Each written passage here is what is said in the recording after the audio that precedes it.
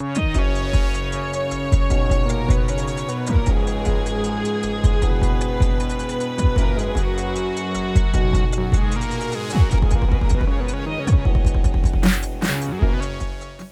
Zonszein is a second-generation Israeli-American journalist and editor who writes about Israel-Palestine conflict and its role in U.S. politics.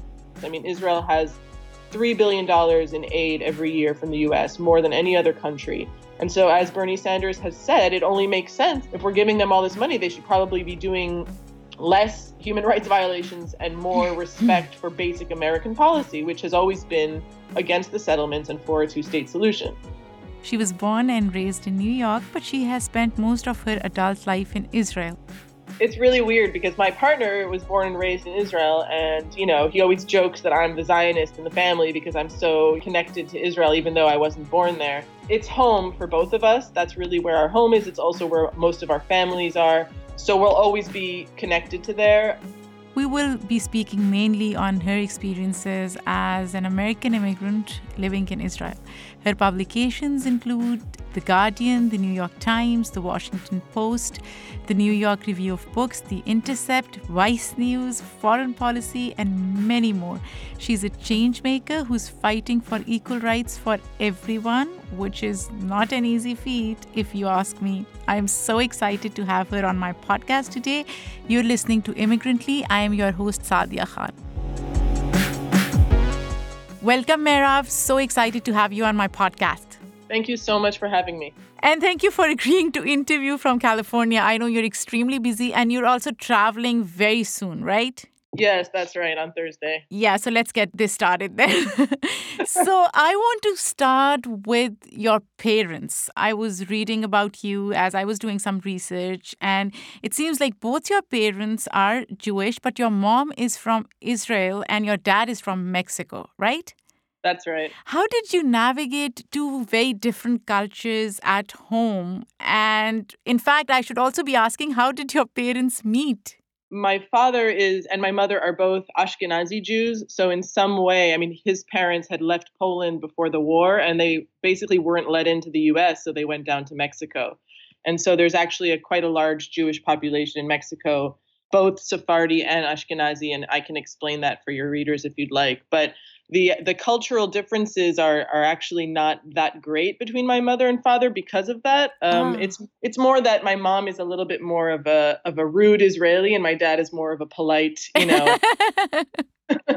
That's the main difference. But yeah, they're both immigrants to the US. My mom's family, several generations in Israel, and before that, they were from Russia. They met when my mom's father was an ambassador to Israel. She grew up in Holland and in Mexico, actually. So she speaks perfect Spanish.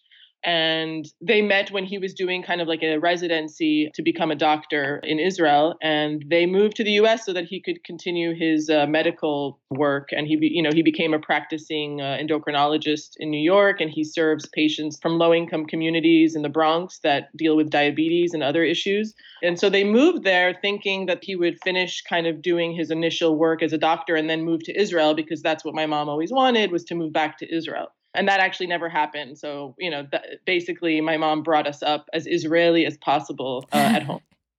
And that's true for many immigrant parents. Honestly, I do that with my kids all the time. And I'm sure my kids resent me to some extent. I'm from Pakistan, so I try to instill those values in them, maybe, in a way to preserve my own culture.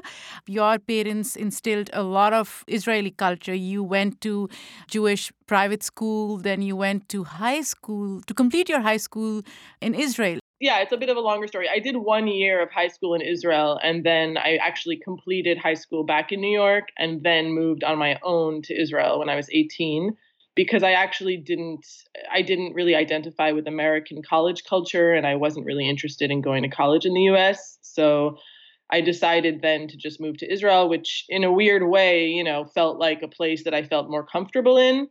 Back then, this was like I graduated high school in 1999. And at that time, at least, Israel felt like a very free and open place compared to New York. I had to get a fake ID to have a beer in New York, whereas in Israel, you could buy cigarettes and alcohol. And people went out late at night and it had this more European Mediterranean culture where it wasn't a big deal. So for me as an 18-year-old, that was much more attractive than, going to some college. So, did you face any challenges as an American immigrant? Was that something that was part of your consciousness when you moved to Israel? Well, here's the thing. That's why it's funny that you asked me on because I'm like the most non-immigrant immigrant that you can. I come from like a lot of privilege and I grew up very much in both cultures of not even American culture but a New York Jewish culture and then also an Israeli culture at home where I spoke only in Hebrew. So moving to Israel was not really a major shift. I have a lot of family there and I felt very comfortable there. Of course it was a big change and I was there kind of on my own, but I didn't feel like an American immigrant at all. But at the same time, I've never felt fully at home in New York and I've never felt fully at home in Israel. So I kind of live, in between in this double life that I know there's a lot of other people who feel similarly to me. So it's not very unique, but it's both, a blessing and a curse because I can kind of go in between both cultures and write about both cultures, but never fully feel like I belong anywhere. That's so true for so many second generation Americans that I have interviewed, and it's an extension of their experiences. Now you are an investigative journalist and you're tackling these extremely complex issues like Israel-Palestine conflict of all the things. What led you onto this path of, pursuit of equality and justice for all? And being an Israeli American, how difficult is it to call out your own community on something so complex? Well, I mean, anybody who reads my work knows that I'm not very shy of calling things out. And, lucky for me, I'm able to do that very freely in both American and Israeli press. But, when I moved to Israel, I had known Israel from as a child and I had family there and it wasn't a new thing for me, but I did grow up in a very Zionist home with a Zionist family, and very similar to many other American Jewish progressives who kind of start to realize, especially those who have spent time in Israel, you go there and you start to see things for yourself with your own eyes. And it's very complicated, and there's amazing and beautiful things about Israeli society. But the minute you go there, especially when you start going to the West Bank, you realize that the myth of Zionism, it just starts to break apart. There's just so many issues with how Jewish society understands itself, how it runs, how it operates, and how it deals with not only Palestinians but other Jewish citizens from other countries, whether it's Ethiopia or Russia or the middle, Jews from the Middle East. There's a lot of social hierarchies that go on in Israel. So when I moved there, I started a BA and I studied Middle East history and English literature, and I just started to, very slowly in a very gradual process, start to understand that actually, Israel wasn't as, idyllic as I grew up to believe. Only much later in the 2000s that I started to become politically active. And my political activism is what led me into journalism. And that was really as a result of becoming active with this group called Ta'ayush, which is an Arab Jewish group that basically it's a bunch of Israelis who go out to the West Bank to show solidarity and do humanitarian and political activism work, mostly in the southern West Bank with like very rural communities of Palestinians who live in the occupied territories. Some of them live with no electricity, no water. And this was where my, kind of political awakening in journalism began. Let's take a step back and talk about Zionism. For a person like me, I don't have a full grasp or understanding of the word itself because the word has been used in so many different contexts. And as a Muslim American, I'm always struggling in a way to have a better understanding of this. Can you, for people like me, explain what it really means? Sure. And it's a very good question because it really is used and it's become a very charged term. I mean, on one basic level, it was the national movement for a Jewish sovereign nation state in Palestine. And it was created in 1948. Zionism was a movement that began way before that, before the Holocaust, in the late 19th century. And it's basically a reaction to European anti-Semitism and to the ethos of nationalism that was the spirit of the time. In some ways, it's again very much the spirit of today. But at the time, there was, Jews were not welcome in many, many places. And as Jews started to leave Europe and, they weren't let into the US after 1924, and there was a real need for there to be a place where Jews could go. So Zionism is a historical movement of Jewish nationalism. But today, because of the way that Israel has constructed itself as a state that prioritizes Jewish rights over all other rights, many people find that Zionism is an ethnocratic regime based on racism, because if you're not Jewish, then you can't move to Israel and get the same rights. So, Zionism it can be something that we see as something that has already been achieved. It's successful. Israel is a state. It exists, And so you can be an anti-Zionist and believe that Israel needs to change the system and the way it operates without necessarily thinking that it shouldn't exist any longer. And this is kind of a big focal point of the tension in this discourse, because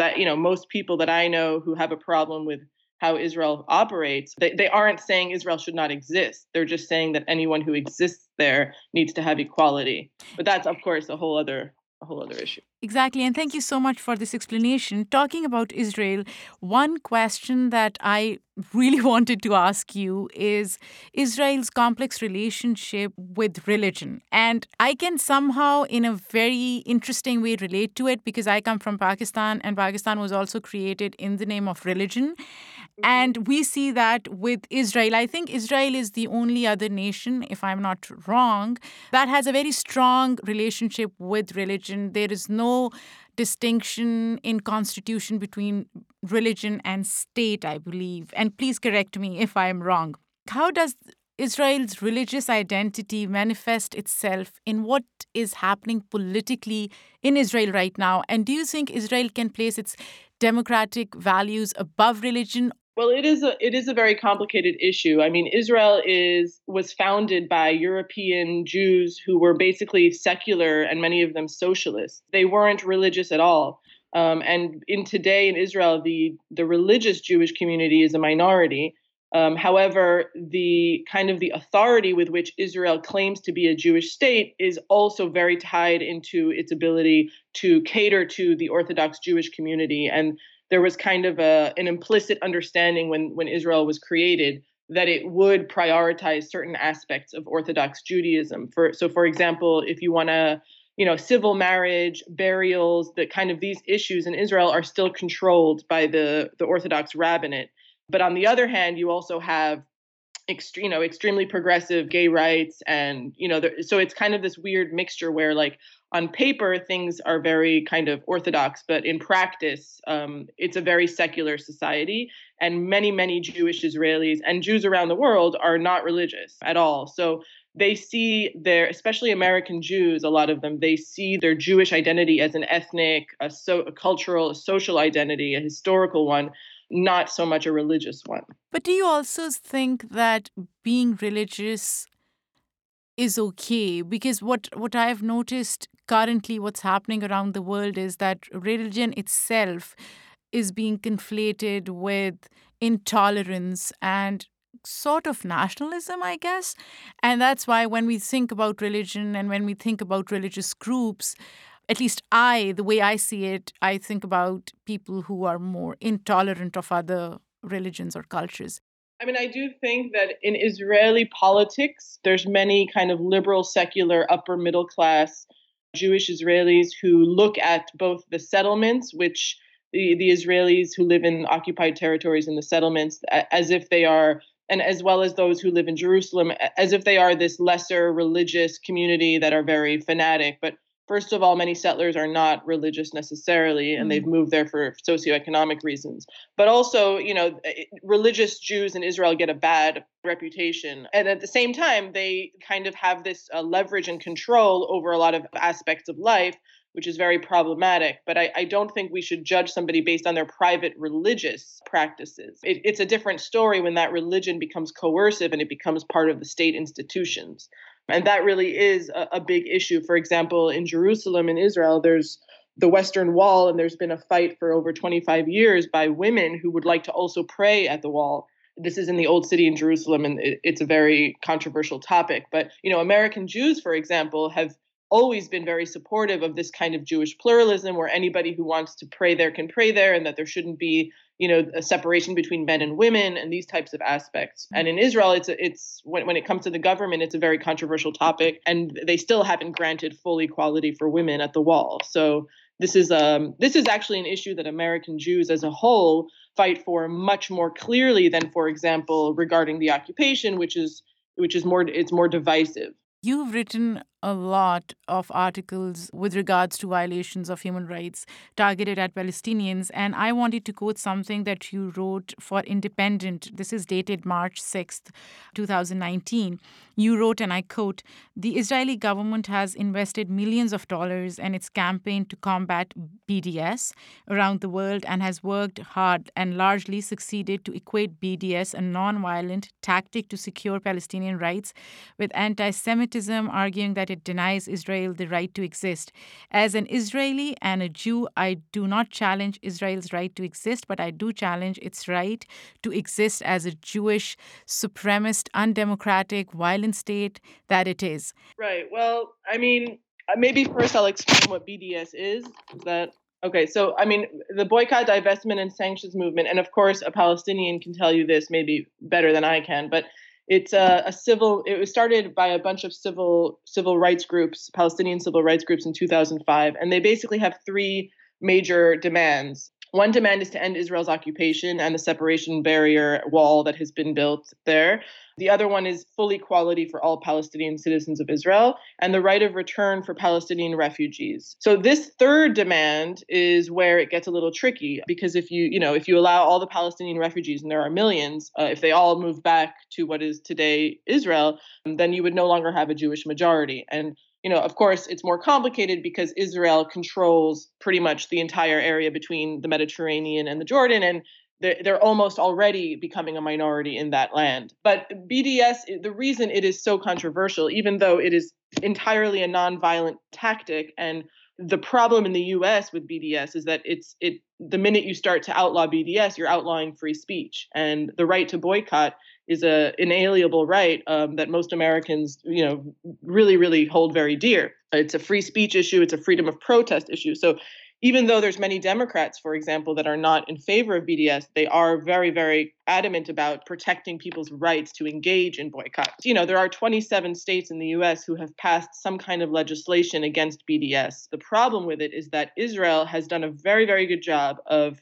automatically equating anyone who promotes BDS with being an anti-Semite. And the working assumption here that they use is that if you're boycotting the Israeli state, then you're necessarily boycotting or combating the right of Jews to self-determination and national homeland. And if you're doing that, then you're an anti-Semite, because that means you're denying their right to exist. Mairav, in fact, here I want to ask you, how would you define anti-Semitism? If you look at a lot of Trump's rhetoric, that's anti-Semitic. I mean, that's a good example of anti-Semitism.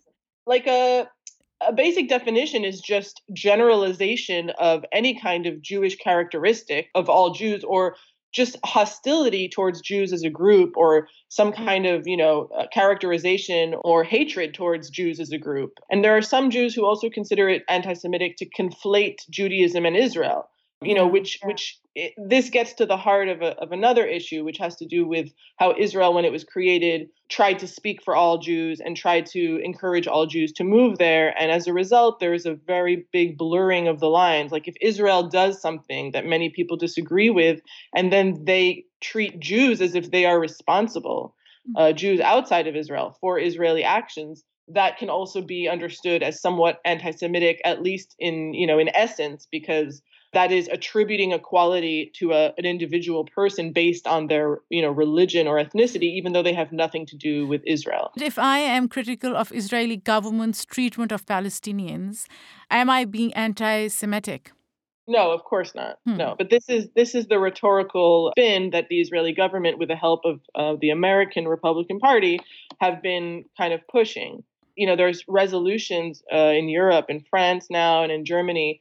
Germany has its own specific legacy, of course, because of the Holocaust and Nazism, but so it's very sensitive there. But they are passing resolutions that equate anti-Zionism with anti-Semitism, and you have columnists in the New York Times who also push this narrative. And again, it goes back to this notion of, if you deny Israel's right to exist as a Jewish state, then you're an anti-Semite. But of course, what does it mean to deny Israel's right to exist as a Jewish state, right? Like, as I said, I don't Right. deny that right to exist. Also, the right to exist on its own is a kind of a ridiculous talking point because, if we take that as an example, then, the Palestinians don't even have a state to begin with. So then everybody who's denying their right to a state is anti-Palestinian, clearly. And then if you take it, Mm. to the Quebecians or to a million other, the Kurds, whoever wants their own state and doesn't have it, that means that, you can coin these terms for them as well. So, part of the issue is that Jewish history is so charged because of the Holocaust and because of continuing anti-Semitism, which really does exist. I mean, it exists. It's always existed in Europe. It exists in the States. I mean, up until the 60s, there were quotas to allow Jews into colleges. So there's a lot going on there. But the Israel as a state, it has to be held accountable for its policies, and those policies have nothing to do with an individual Jew living in, New Jersey. What I see in US politics, GOP somehow co opted anti Semitism. I feel like the definition of what is anti Semitic has taken a new form.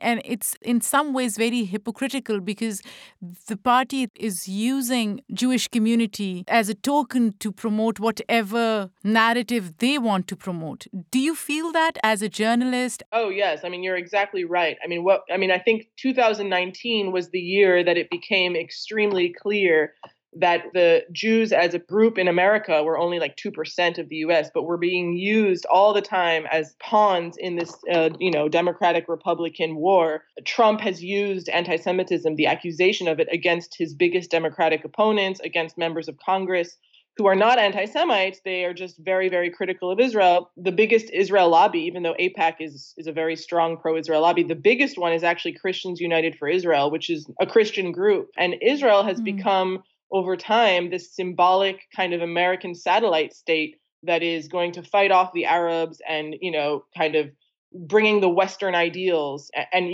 so America uses Israel for its own interest and Israel uses America's for its interest. So they kind of have a win-win situation. But I mean, I've written about how Israel in the 80s basically decided to kind of embrace the evangelical support for the country. And that support religiously on a theological level is completely based on an anti-Semitic understanding. Evangelicals, very broadly believe that Jews have to be ruling in that area so that Jesus can come back. And when he does, and he's resurrected, all those Jews will either convert or die. So, this is inherently an Wow. anti-Semitic worldview that supports a Zionistic worldview. And so this is, I've written a little bit about this, but there is like an entire kind of segment of politics in America that is both pro-Israel and anti-Semitic at the same time. This is such an interesting view because I never thought about it like that, and especially when you contextualize it in biblical terms. Talking about Democratic and Republican parties, we are seeing a shift in Democratic Party as well because we have Congresswomen Ilhan Omar and Rashida Tlaib who are questioning America's unbridled support for Israel, especially military support. What is your view on the shift? And do you think the way Congresswoman Ilhan Omar has articulated her thoughts on Israel are to some extent careless? Because I feel like I understand the intent of criticism, but I think to me, some of the stuff that she said, she could have articulated it much better. Yes, I mean, there are some tweets, that she like was basically catapulted her into this national controversy, that were, in my opinion, not anti-Semitic, but certainly careless, as you say, and they could have been articulated much better. And what's interesting is that, Ilhan Omar herself she's come out in support of the BDS movement, but she's also come out in support of a two-state solution. And she's also a big Bernie Sanders supporter. And she's, endorsed him for president. So Bernie Sanders is not radical on Israel at all. He has a very fair-handed view of it. He kind of has the view that what American policy has been for a long time, which is a two-state solution. And at this point, that we need to pressure Israel into doing that. So when you break down and look at what they're actually advocating for, it's not radical at all. It's the same kind of American policy that's been there for a long time. But what has changed is both the power of the pro-Israel lobby and also the politics in Israel have gone way, way more to the right, to the point where, people talk about the threat of annexation of the West Bank. But if you are on the ground there, you understand that Israel has already de facto annexed the West Bank. It has a university, an accredited university in the middle of the West Bank, in Ariel, in the settlement. And, it functions as de facto a one state. So the Democratic Party is reacting to both human rights violations that are systematic and that are impossible to deny, and also a changing landscape where Israel is doing whatever it wants. And there have to be some kind of carrot and stick approach to this. I mean, Israel has $3 billion in aid every year from the US, more than any other country. And so, as Bernie Sanders has said, it only makes sense if we're giving them all this money, they should probably be doing less human rights violations and more respect for basic American policy, which has always been against the settlements and for a two-state solution. But given all that's happening, how realistic is the two-state solution given the expansion of settlements? I honestly, maybe I'm a skeptic, but I don't see that happening anymore. Yeah, I don't see it happening either. And what really is problematic in the discourse is that, like, Rashida Tlaib is for a one state, whereas Omar is more of a two state in their rhetoric. But it doesn't really matter. What matters is what's happening now on the ground. And on the ground, as I've said, it's very clear that it's a discriminatory, unequal, one state kind of de facto regime. So there are some Israeli politicians on the left who I agree with when they say if there was serious desire to have a two-state solution, because there are still many Palestinians who want their own state. And there are many Jewish Israelis who want their own state. So it's not like I'm interested in forcing on them a different solution. But the bottom line is that whether you divide up the countries this way or that way, everybody will need to be able to have self-determination and equal rights. The most important thing is equal rights and human rights. And however you get to that, it doesn't really matter. So, there's a difference between what will actually happen in the process versus an analysis of the situation. And the only honest analysis of the situation is that Israel rules over everybody between the river and the sea. And so we need to look at it from that perspective. And yeah, there are, I think, 500,000 Israelis living in the West Bank, maybe more, not including East Jerusalem. And so, yes, it will be very difficult to remove them. And it's, if they want to stay there and be under a Palestinian state, that's an option. I mean, there's many options. But what is clear is that the entity that has made the two-state solution absolutely the most unfeasible is actually Israel. And, so those who claim to be supportive of Israel and of Zionism and of a Jewish majority state are actually undermining their own ideology when they continue to support settlements and to normalize the occupation. That's exactly what I was going to ask you. To me, if we look at two-state solution, it is in line with the ideology of Israel being a Jewish state. When we look at one-state solution, then Israel may end up not being a Jewish state or majority Jewish state. It will change the demographic of Israel. That's right, which is why I always kind of joke, but it's not really a joke, that Netanyahu is the biggest anti-Zionist right now in the world. I mean, the Israeli right has very, very clearly, and also, by the way, the Israeli left under Rabin, they've all built settlements. They've all done the same thing. There's been no difference between the Labor governments and the Likud governments. And they've basically just, used their military power to continue what I believe is ultimately unsustainable, and certainly not in the interests of having a Jewish democratic state. I mean, there's people that argue that you cannot have a Jewish democratic state. I don't know if that's necessarily true, but at this point, with everything that's happened, it's very difficult to go back. And, Israelis who want to have a Jewish majority state need to be much more clearly against the settlements and the occupation, because it's literally doing the opposite of what they claim to want. Exactly. So I want to switch gears a bit and talk about your personal life again. So you lived in Israel for quite some time, and then you recently moved back to the US. When did you move back? We moved back. My partner and son and I moved in 2017, and we moved because my partner's doing a PhD here in California. So are you planning to go back to Israel once he finishes his PhD? Well, that's the million-dollar question.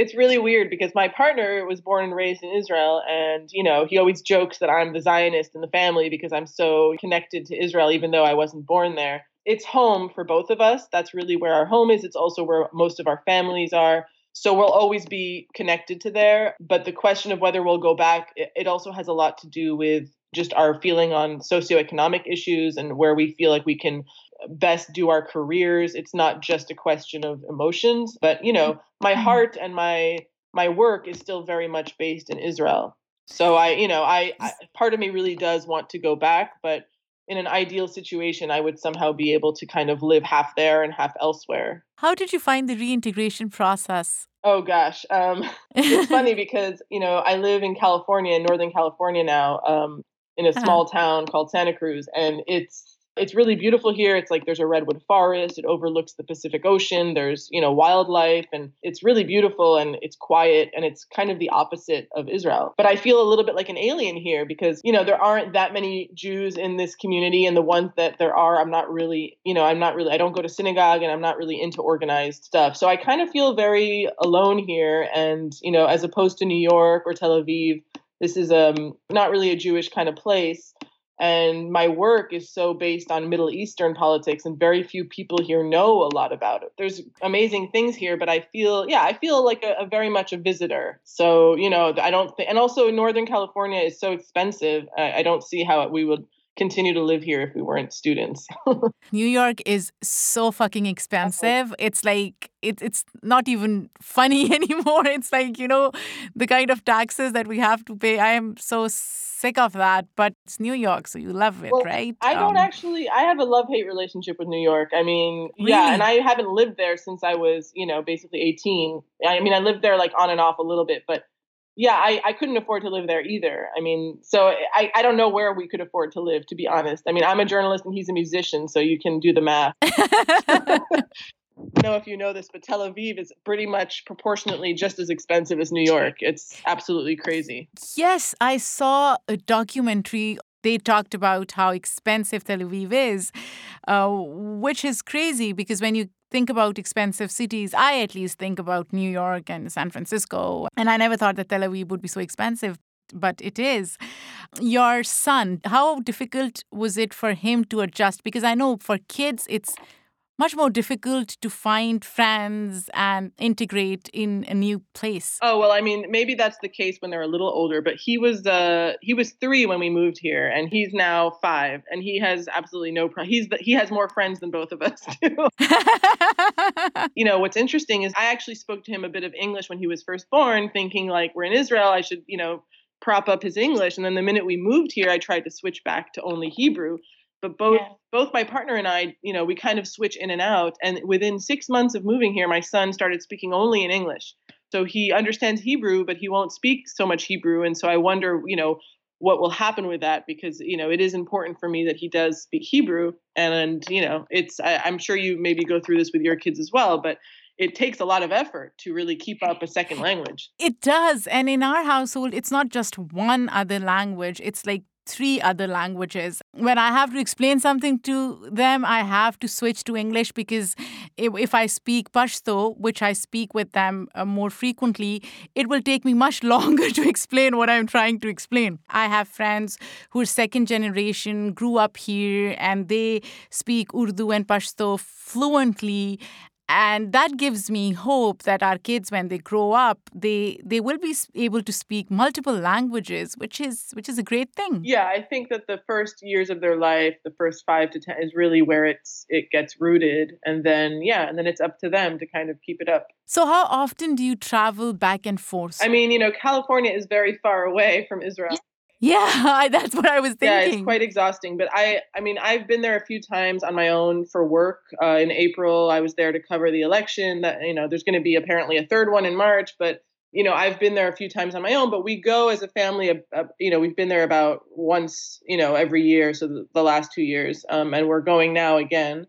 And we try to stay connected. But it's actually been since last summer, so it's almost a year and a half that we haven't been as a family. Do you have siblings? Yeah, I have an older brother who's an artist who lives in New York. I kind of got the Israel bug, and he's very much a New Yorker. Wow. So before we wrap up this amazing interview, I always ask my guests to describe America I used to say in a word, but then my guests would just look at me and be like, how do we describe it in a word?